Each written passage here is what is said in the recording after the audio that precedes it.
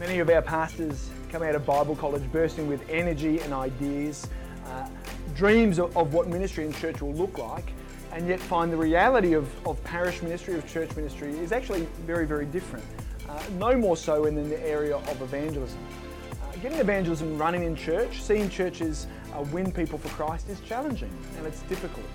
It can be really difficult if you don't have any experience in getting church on mission together. So what does it look like to be a young pastor coming into a church environment and being responsible for evangelism? What does it look like to grab hold of evangelistic practices and principles that other churches have done and insert them in an already existing churches? And what can we learn from each other to equip and engage with us so we improve at our own local mission to reach Australia? Well, today I'm delighted to be speaking to Josh Lean and Jordan Peterson. Jordan is one of the pastors at the Point Community Church on the mid-north coast of New South Wales in Port Macquarie, and Josh is one of the pastors at Eastside Community Baptist Church in Manly West, all the way up in Brisbane. Now, both of you currently live in beautiful parts of Australia, even Brisbane, a beautiful part of Australia. But have you always lived there? Tell us a little bit about life for you guys growing up. Where did you live? Where do you come from? Jordan, I'll start with you. Yeah, sure. So I'm originally from the Illawarra, so around Wollongong way. Spent most of my life there. And when I finished uni, got a job there, and the pastor of the church I was at kept on hassling me to do MTS with him. So I said yes. Did that for 2 years, studied at Moore Theological College for 4 years, and I've been at the Point Church for the last nearly 2 years now. Awesome. I grew up in country Queensland, so about 6 or 7 hours north west of Brizzy. And then sort of in my late teens moved down to Brizzy, and then after being encouraged by the local church that my wife and I were at, we've headed down to Sydney just for a brief 3 years because we couldn't do longer than that. And then we've headed back up to the Promised Land. So it's good to be back in sunny Queensland. Good on you guys. We're talking today about evangelism and what it looks like to work in a church and equip them to be on mission, to see their communities that they live in won for Jesus. More often than not, this happens obviously through relationships, through one other person or a group of people sharing the great news of Jesus' death and resurrection with other people and bringing them to church and so on. As you reflect on your own life, who is the person who is most significant in your own conversion to becoming a Christian, Josh? Who is the key person? Yeah, it's a good question. I mean, I grew up in a Christian home, so I guess there's a sense in which I've always felt that I've known Jesus. But to put it down to one person, I'd say that it was probably my mum. So she went to be with the Lord when I was in my early 20s. And I think that it was that point in time where I was like, yeah, okay, I know and I love Jesus, but is this for real?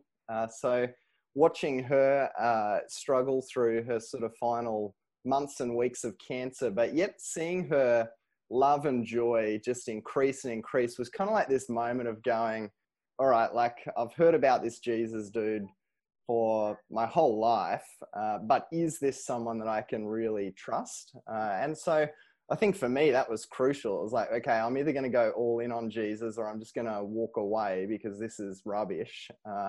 And just watching her life and her witness was huge for me. That's amazing. Thanks, Josh. Jordan, what about you, brother? Yeah, I think I had a bunch of the pieces of the gospel put in place early on, going to church as a kid. And then there was a good chunk of years where I didn't go to church anymore, but would have called myself a Christian. But in hindsight, I'm not really sure if I was or not. That'll be a question to ask God when I meet him. It was when I met my girlfriend, Anna, when I was 17, that I noticed there was a big difference between her and I in the way we lived out our faith.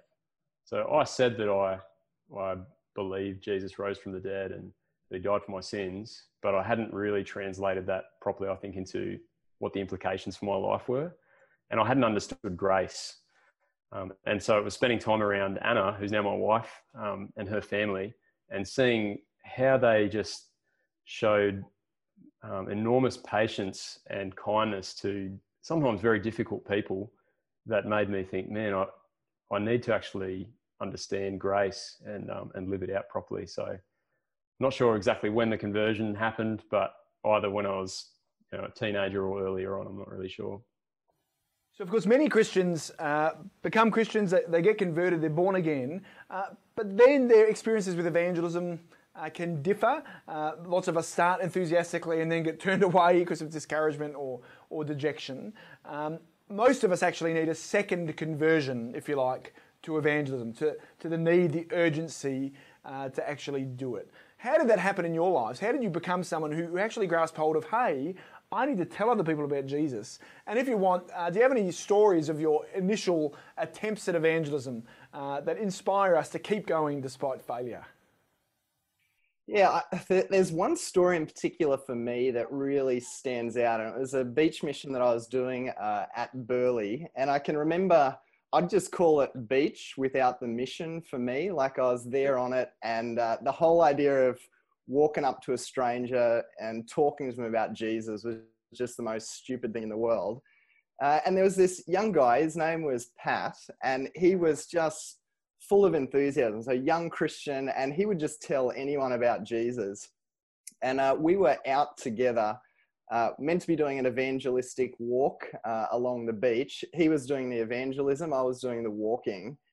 And he stopped me and he goes, do you realize that every person you walk past and refuse to engage them in a conversation, they could be heading to a Christless eternity? And it was kind of this moment, like even as I share that now, like I've got goosebumps because look, he probably wouldn't even know what the word soteriology meant. And I'm sitting there kind of thinking about the theology of whether that's right or wrong. And, but he was just speaking the truth. He had such a burden to tell people about Jesus. And in that moment, I realized that I didn't.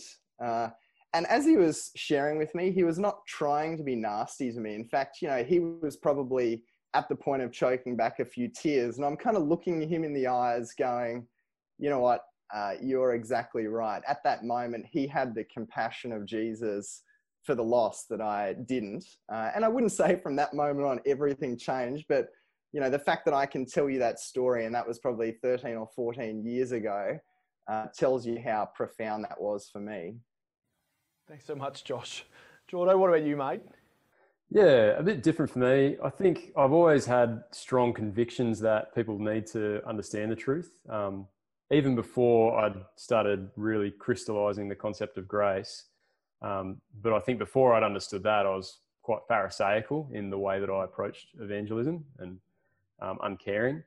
But after I'd met Anna and had that realization, I think I felt this real angst and just sort of nervous energy, like, oh my goodness, there's people that I love that are they're going to hell, and I'm going to do something. I've got to tell people the truth. And so for a good couple of years, I just had this real internal pressure that I look back now and think, I don't know if that was actually that helpful for my evangelism. Some people drift into, I suppose, a bit of laziness or going, whatever, I don't have the gift. But for me, I was so desperate for people to hear the gospel that the way I came across was probably too intense. I think as my understanding of God's sovereignty has deepened and my confidence in the power of the gospel has deepened, I've learned to keep looking for those opportunities everywhere, but to just relax and trust that if the conversation is going to be really socially awkward by me bringing that up, there's wisdom about the best time and the best way to speak into these things. But the more confident you are in the gospel and the deeper your convictions are that it's true, the more you're going to see opportunities everywhere and be able to talk about them in a natural way with people. So, many of the things we try and do as pastors or church leaders is train people in the competence of evangelism. So we might train people in the latest evangelistic presentation or tract or whatever it is, and teach them how to have conversations. Would it be safe to say from those reflections, though, that the most important, significant, profound part of your conversion to the need for evangelism wasn't so much competence as conviction? Would that be safe to say? 100%. Yeah, I couldn't agree with you more. Yeah. Yeah. I think what we tend to think is, I need the right skills and everything. But if the drive isn't there and the deep-seated belief that people need to hear this, then you might have a crack with these skills that you've learned in some evangelism training course, but the first couple of times it doesn't seem like there's fruit out of it. You go, oh, well, I guess maybe I'm not the right person to do it. But if you've got the conviction, you'll have a crack and suck it at, for a while, but that's not going to put you off. You'll keep trying, keep experimenting and finding different ways to tell people the gospel. For me, lately I've been reading Dane Ortland's Gentle and Lowly, and every time I pick up that book, I'm not struck so much by Jesus' evangelistic method, but by the heart that he has for people who don't know God. He sees the crowds and he feels sick to his stomach. And I feel that challenge myself. Do I feel that same compassion for the lost? And do the people in our church family? And for me, my answer is, I need more of that. And I long to see more people in my church family with that same heart for the lost. Awesome.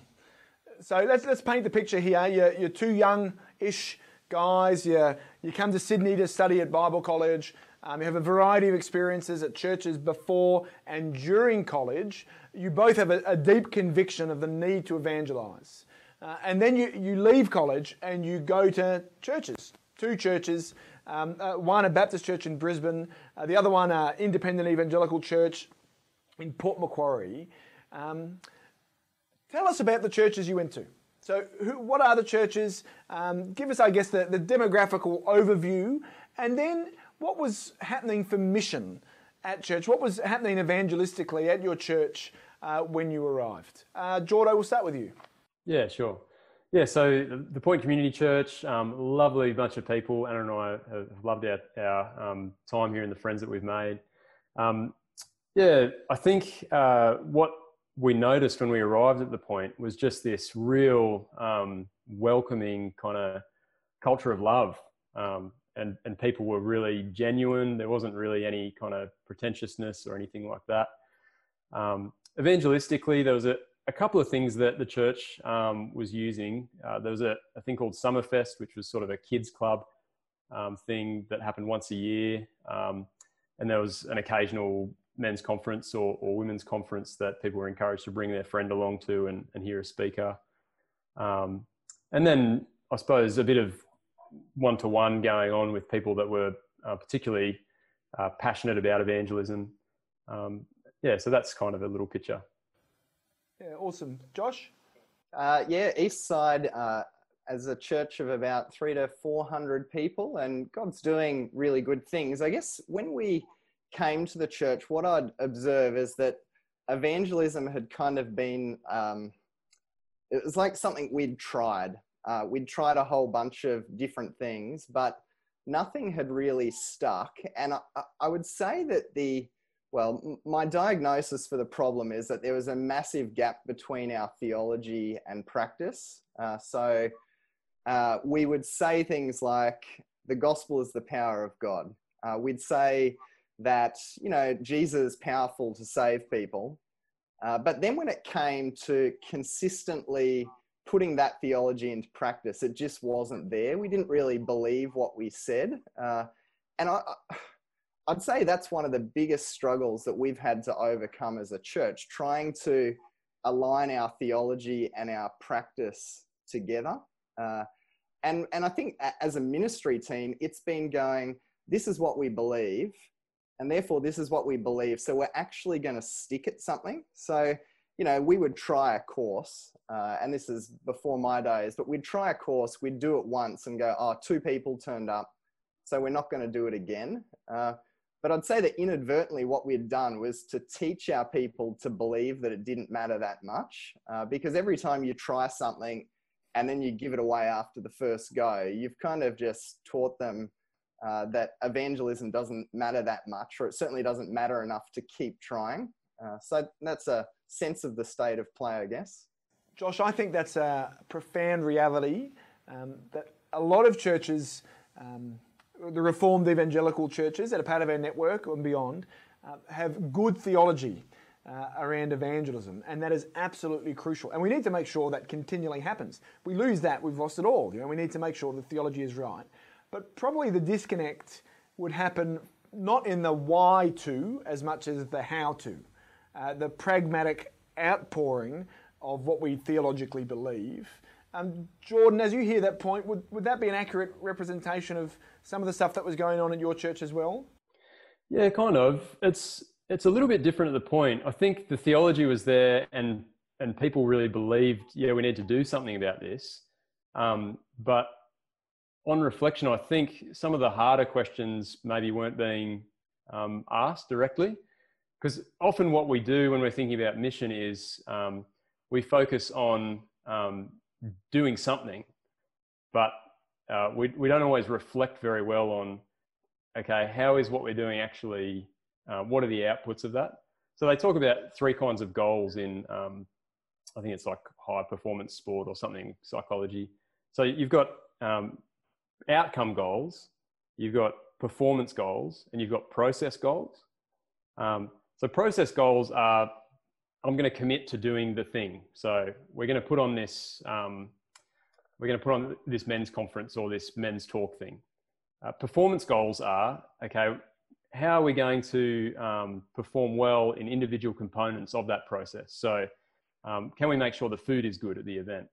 Can we put some music on so that the vibe's good? And often when we're thinking about mission in ministry, we're focusing on process and performance goals, but we're not really asking the hard questions about the outcome goals, which really is conversions. How many people have you actually seen saved? And do you know for sure they're saved? Have you sat down with them and asked the hard question? Or are you assuming they're saved because they've started hanging around church? And I think at the point, I saw a lot of commitment to mission and a lot of energy being poured into places, but not a lot of questions being asked about how many conversions can you actually, how many names can you name? And have you sat down with those people and confidently worked out, yes, this person understands Jesus' death and resurrection. They understand grace. They understand faith and repentance. So, yeah. Yeah, that is a hard word to hear, isn't it? I think the bare bones review and reflection, the reality, are we doing well at this? Is this working? Do we have the courage to say, no, it's not? And also the energy and ideas to go, right, okay, so we're not just going to stop, but we're going to refocus, pivot, and re-pour our energies somewhere else. These are hard things to think about. You guys arrive there, I'm sure, full of beans, full of energy, full of ideas. You get there, things are different perhaps than you expected, particularly evangelistically, as you've shared. And yet now, a few years on in both of your churches, praise God, people are becoming Christians. So people have become Christians at Eastside, people have become Christians at The Point, and we praise God for that. The questions that I want to ask, though, is how? Why? What? What happened? What did you do? What practical things did you put into place that actually meant you were able to take those good intentions and good theology and turn them into bare bones numbers, people becoming Christians? What happened? Josh, I'll start with you, mate, and then on to Jordan. Yeah, I think for us, it was definitely beginning as a leadership team and kind of being honest about the problem that we had. So many people at Eastside love the Lord Jesus. You know, I'm sure absolutely a desire to see people come to trust him, but we had stopped, I would say, practically believing our theology.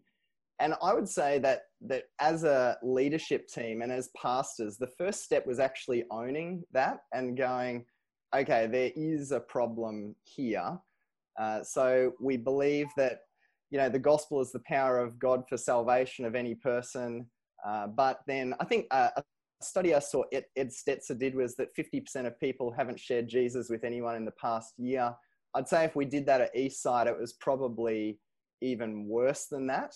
Oh, I would say, I think in Australia, you know, 50%, if you had a church that was sharing their faith, 50% of your people sharing your faith once a year, I think you'd have revival, you know, comparatively, yeah. So I think it was kind of owning that problem and then going, right, well, what is the catalyst going to be? And how are we going to actually show people that their theology is true? And so for me, you know, as I look at the book of Acts, I would say now more and more as I read it, it's one big story that's proving that Jesus really will do what he has said he will do. People will be saved as the gospel goes from, you know, from Samaria to the ends of the earth. And so for us, it was then, okay, well, we're gonna start with an evangelistic course. Now, some people, you know, say, oh, look, it's program based, it's a course. You can, you know, critique it all different kinds of ways, but so you've got to start somewhere. You can sit and you can talk about the pros and cons all day long, but the Great Commission is go. And so for us, I'd say the initial step was, we're going to do something and we're going to commit to it. And when I say commit to it, we're going to run a course where people can invite their friends along to meet Jesus. And we're not just going to do it once. I would say the biggest mistake people make at the beginning is they go, we're going to do this once and then reassess. I would say right from the start, you need to say, this is what we're going to commit ourselves to for 18 months, 2 years, and show our church that this is really important and that we value it. So let me just ask, Josh, what did that look like on the ground? I guess, you know, what course did you run? How long does that go for? How many times a year did you do it? And what fruit did you see? And how long did it take before you started seeing fruit? Yeah, look, for us, it was just a 4-week course looking at the Gospel of Mark. Look, I see a lot of discussion about the pros and cons of different courses. What I would say is that the most important thing for us as we thought about a course is what's going to work with our postmodern friends in middle class Australia. So Eastside is typical middle class Australia. And the truth is that they're post-gospel. And so for us, we've gone for a 4-week course, which then runs into another course where people can keep exploring Jesus. But I just think if you say to someone today, and this is my own personal opinion, God has used courses that go for 12 weeks and 7 weeks, but purely subjectively, if I go up to the average punter at Eastside and say, would you invite a friend along to a 12-week course or a 7-week course? The conversation gets awkward very quickly. So we've gone for a 4-week course, and really it's just focusing on this is who Jesus is, this is what it looks like to follow him. And the wonderful thing is that we had people become Christians after the first course. And so right at that point, you've got the closing of what I'd call the theology and the practice gap.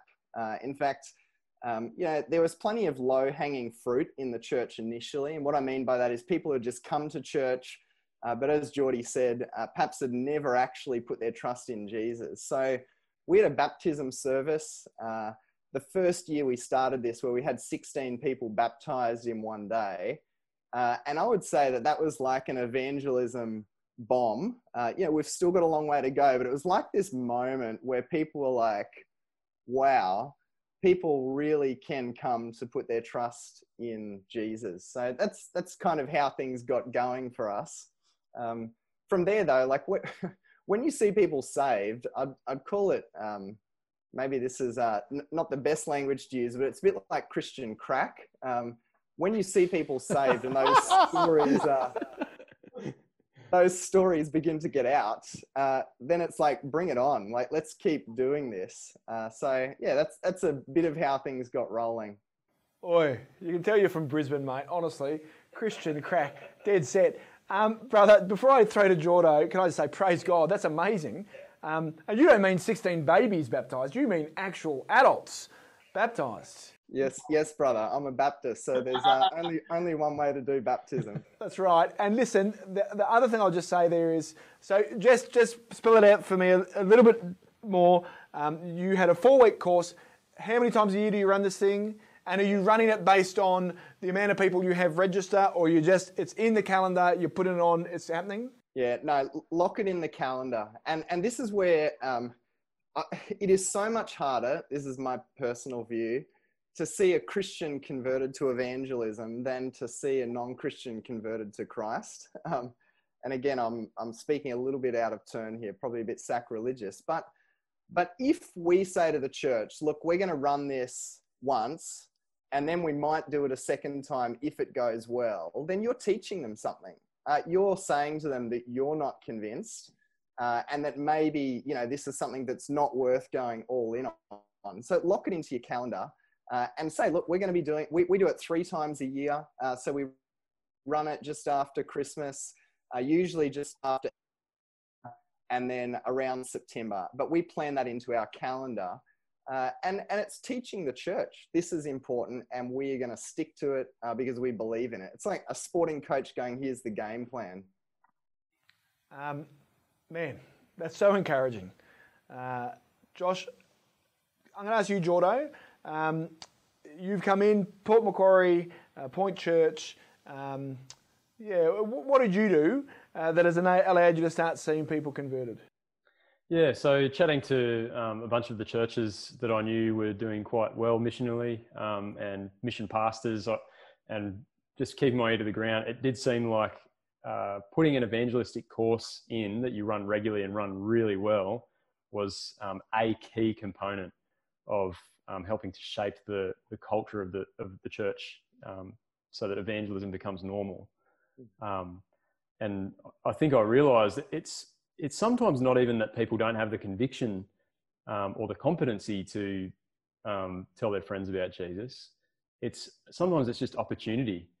And we pitch this idea of evangelism as, okay, you, Jordan, the lone wolf, go out and, read the Bible with your friend, and you're going to lead him to Christ. And that has happened. So it's not never that way, but the church is a body as well. And we all bring different gifts into things. And I think that seemed to be the advantage of putting an evangelistic course on, is you're asking people to use different gifts and come together to create a forum where the gospel can be proclaimed in a really persuasive and attractive environment.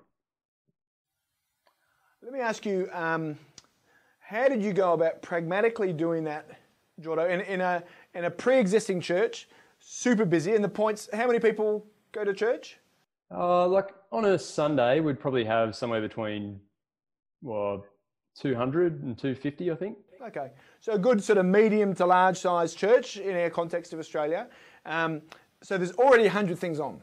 There's no shortage of things happening at churches, and I'm sure that was the same at Point.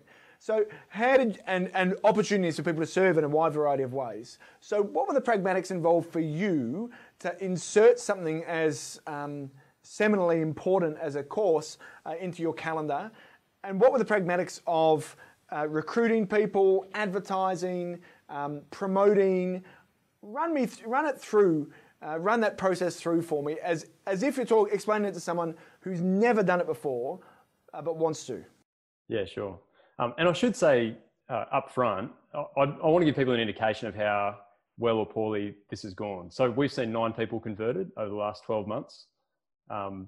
And previous to that, maybe, 1 every couple of years or something like that. So I'll just say that so people don't think, wow, there's floods of people coming in. People, sure, yeah.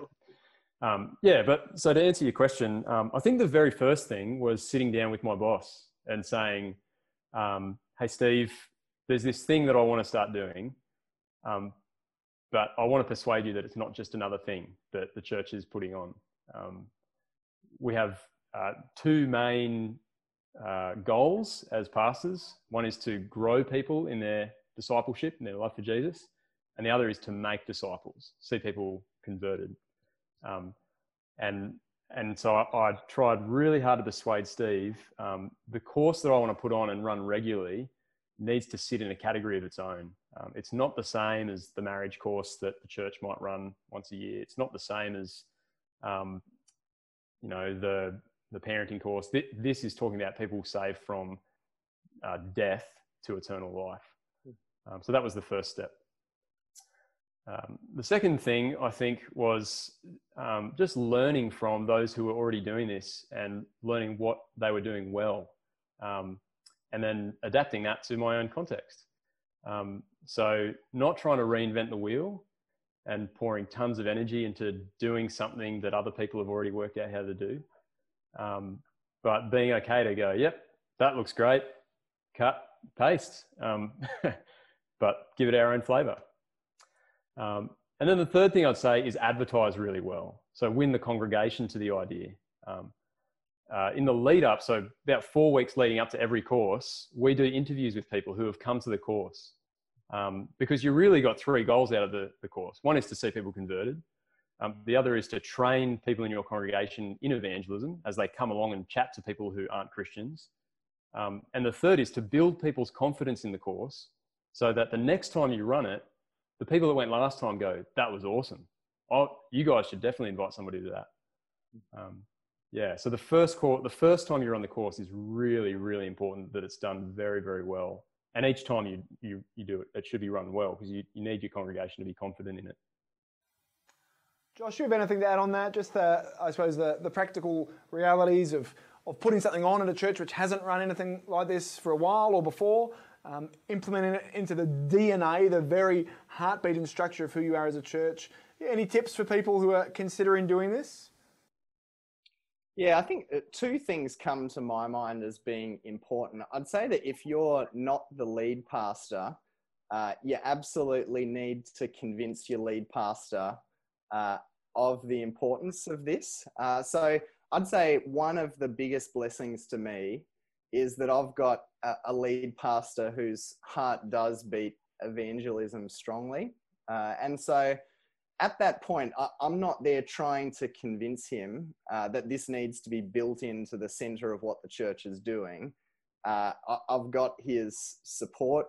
And that support needs to be both from the planning stage through to how it's talked about in front of the church. If it's kind of like, look, here's one of the pastors who's banging this drum, but the whole leadership team's not on board, the church will smell that from a mile away. So I'd say you need to make sure that you're all on board with that as a team. And then the second thing for me is to bring a team of people along as well. So within your church, there will always be, well, Lord willing, there will always be people who are just that little bit more evangelistically wired. They just have a deep love for the lost. You might say heaven and hell kind of burns in their mind. And I'd say bring those people with you because as they come along for the ride, they're also the ones who will be going out and telling stories within the church. So I can think of a couple of people at Eastside who are part of our evangelism team. And whenever they speak, my heart is fueled. And you know that when you give those people voice then within your church, and they're part of that team, that you're gonna start to rub up against one another, and it'll be great. Jordan, how important for you was getting a team of people? How did you go about doing that? Yeah, it was absolutely crucial. Pretty much as Josh said, I tried to identify who are the people that they're always going up to the new person on Sunday and they're coming to me and saying, I've got this friend and I want to share the gospel with them, tell the gospel with them. I don't know what the next step is. Can you help me think through that? So working out that bunch of people and then pitching the idea of the course to them. And everybody that I pitched the idea to was like, yep, let's do it. Because their hearts are already on fire to see people saved. So as Josh said, there's always that little contingent of people in a church that are just chomping at the bit to see some sort of evangelistic culture blossom in their church. So I recruited those people and I try to get sort of a ratio of people in the course right. So that team of evangelists, if you want to call them that, I brought them along to the course and their job was to just empathize and listen to the non-Christian people who are there and help those non-Christian people reflect on their own worldview and reflect on how is what Jordan's saying about Jesus, how does that match what you think about the world or you think about life? So that was a third of the people in the room of the course. The other third were often the Christian friends who had brought their non-Christian friend along. And then the last third were initially just church members, because I wanted people to have buy-in into the course, so that the second or third time I ran it, they would go, yeah, I can trust that. I know that the talks are going to be good. The vibe in the room is going to be good. The food's going to be good. It's going to have a good atmosphere that my friend is not going to feel intimidated or pressured in. So, yeah. So there's some people probably listening or watching who are in the position of saying, listen, that sounds terrific, sounds great, but I've tried all of that. You know, I've tried Christianity Explored, I tried Life, I tried Alpha, I tried Simply Christianity, I've tried it all. No matter what we do, it doesn't result in what you're saying. What would you say to them about the importance, not so much about what course they're doing, but actually then focusing on how you run the course? What is it about the nights themselves that you think gain traction, not just with non-Christian inquirers, but also with your church members? Because of course none of this works unless your church buy in and invite people. It's not going to be about you, the pastor, inviting 100 people. It's going to be your church doing it. So what about how you run it plays a part in actually its success and its continued fruitfulness? Josh, what about you, mate? Yeah, look, it has to be done well. And so I would say, look, if you're struggling with it, and I don't mean this to sound uber critical, but you've got to understand that many Christians and non-Christians alike have had bad experiences when it comes to evangelism. And so I reckon when you first start the course, my guess would be that you'll have about 10% of the people in your church on board. And I'm just speaking purely pragmatically. You'd love to have 100%, but when you advertise it that first time, 10%, I reckon, and they're your evangelistic live wires. Now, when you then run the course, if it's awkward, that number will go to 5% next time. And what sort of thing would make it awkward? What are things you're talking about? Yeah. So, I mean, for us, we run the course and we talk about it as hospitality. So is the food done well? Are people welcomed well when they come? You know, we have just to give you an idea of how the night is run, we have an MC who compares the night, and it's their job to welcome our guests. Every person who is on the team wears a name tag so that you know who you're talking to. When the night starts, the very first thing we say is, you're our guests. You won't be forced to read the Bible out loud. You won't be forced to answer any questions, and you won't be forced to pray. Now, the number of times we've had people at the end of that, both Christians from the church and non-Christians, who said, oh man, my blood pressure dropped massively as soon as you said that, is huge. Now, then, you know, do the talk and do it well. You know, if you're the person doing the talk, don't kind of leave it till, you know, 5:30 on Monday afternoon when you're doing the talk at 7 o'clock on Monday night. So all of these things are either raising the plausibility of sharing the gospel or decreasing it. And I think that we just have to be honest that we live in a post-Christian world. And so if we do something really poorly, we break people's trust, we don't make them feel like guests, then it decreases massively, not just the number of non-Christians who are likely to come, but also the number of people in your church who will actually actively look to bring someone along. That's so helpful, Josh. Jordo, what about you, mate? Any tips you've picked up on the night? Now, your context is slightly different to Josh's. Port Macquarie, more surfy, probably a slightly larger working class community than where Josh is. You know, so does that change how you run things, discussion groups or questions, or vibe-wise, what are you doing that you think has gained traction with your Christians and non-Christians? Yeah, sure. And for the record, it's actually a lot of professionals. So it's a real medical training sort of hub in New South Wales. There's no need to defend Port Macquarie, mate. Listen, I'm not having a go at it. We know it's Bogan Central. Let me tell you what it's so really defensive. Seriously, mate. No, I get you. That's good. Yeah. I think the first thing I'd probably say is just if you have done this before and you think, yeah, whatever, it doesn't really work, it's much easier to just point the finger at the other things and say, well, the problem must be out there. And the thing that we rarely do is ask, how am I contributing to this not working? That's the hard question. What is it about me and my wiring or my personality or the vibe I give off? Is there anything there that is hindering this ministry? That's a really important question to ask, because there could be someone that God has put in your church that's actually more gifted at you than this. But yeah, as far as running the night, I think the personality of the MC and the speaker is really important to put people at ease and create the atmosphere in the room. I think starting and finishing on time is really important, especially finishing on time. You want to honour that people have work in the morning. You don't want to just kind of drag it over. And so having things like a Q&A session after the talk, you need to have a time in your mind that you're going, we're going to finish here. It doesn't matter how good the questions are or how brilliant I think my answers are. We're going to finish at this time. And I'm going to tell people, all right, guys, that's it. We'll answer some more of those questions next week. And just having a structure for the night generally. So plan it out.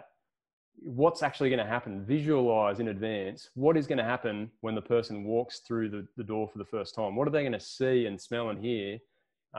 What kind of vibe are they going to experience in the room? Because there's a humanness to things that we need to acknowledge. Yes, it is the gospel that saves people, not the food and the music and the smiles. But God uses means. And we don't want to drift into that idea that all I've got to do is stand up and tell the gospel and God will do the rest.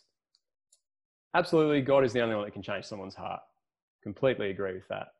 But we can't hide behind that reality to stop questioning what are we doing well or not well on the side.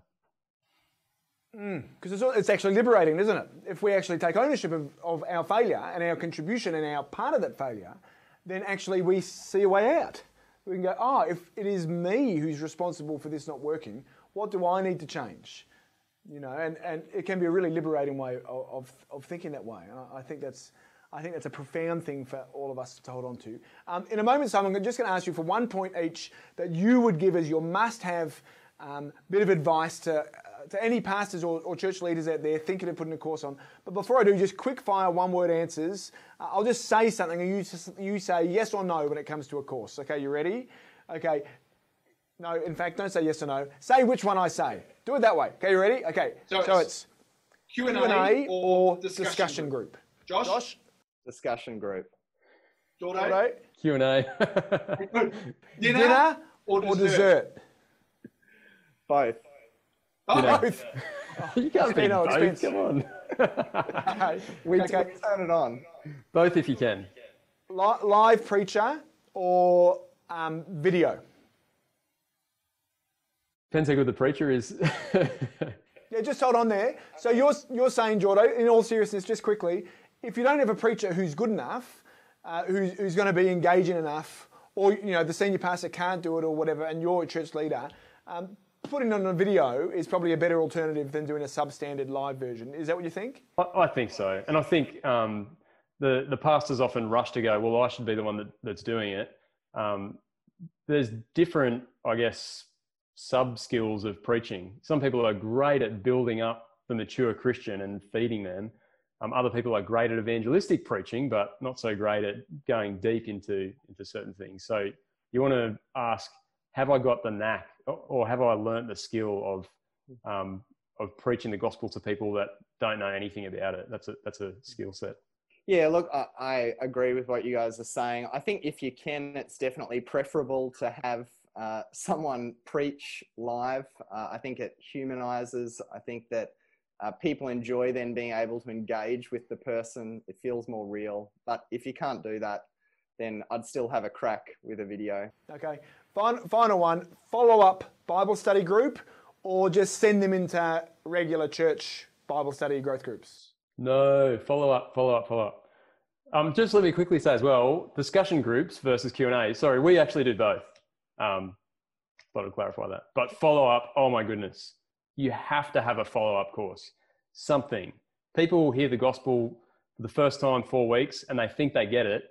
And then you run the follow-up course, and it's really only in the follow-up course that they go, oh, I thought I got it, but now I really, really get it. You 100% have to have one. Josh? Yeah, absolutely have to have a follow-up group. There's no way around it. I think for us, if we have 20 people do a course, usually there's 7, 8, 9 people who will make some kind of commitment. And for half of those people, the commitment is to keep exploring Jesus in a group. And then usually 3 months later, many of them have said yes to Jesus. And so you can't miss that. Yeah. And of course, that doesn't have to be another course.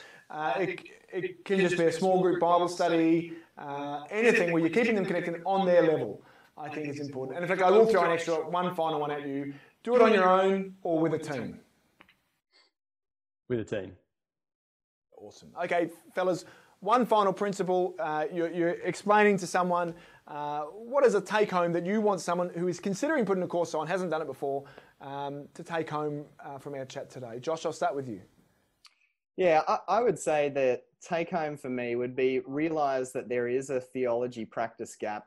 We believe in a big God who saves people.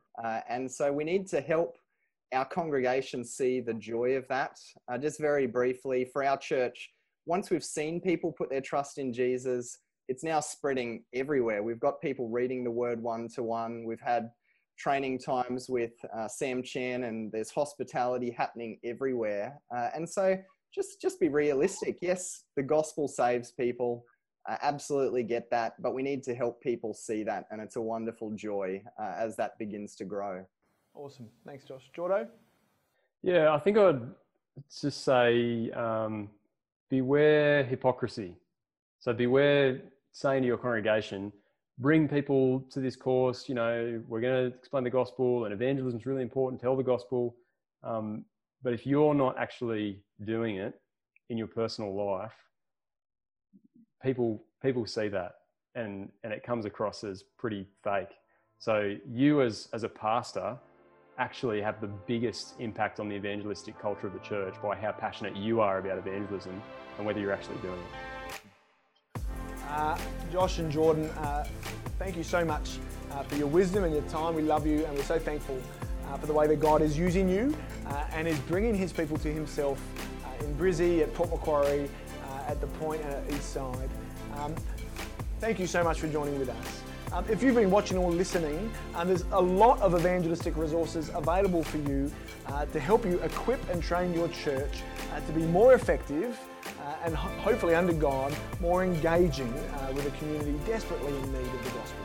Go to reachaustralia.com.au and there you'll find details about some evangelistic courses, training courses for your Christians, but also some things on building teams, what it looks like to recruit and to train teams to effectively do ministry as a church. See you next time.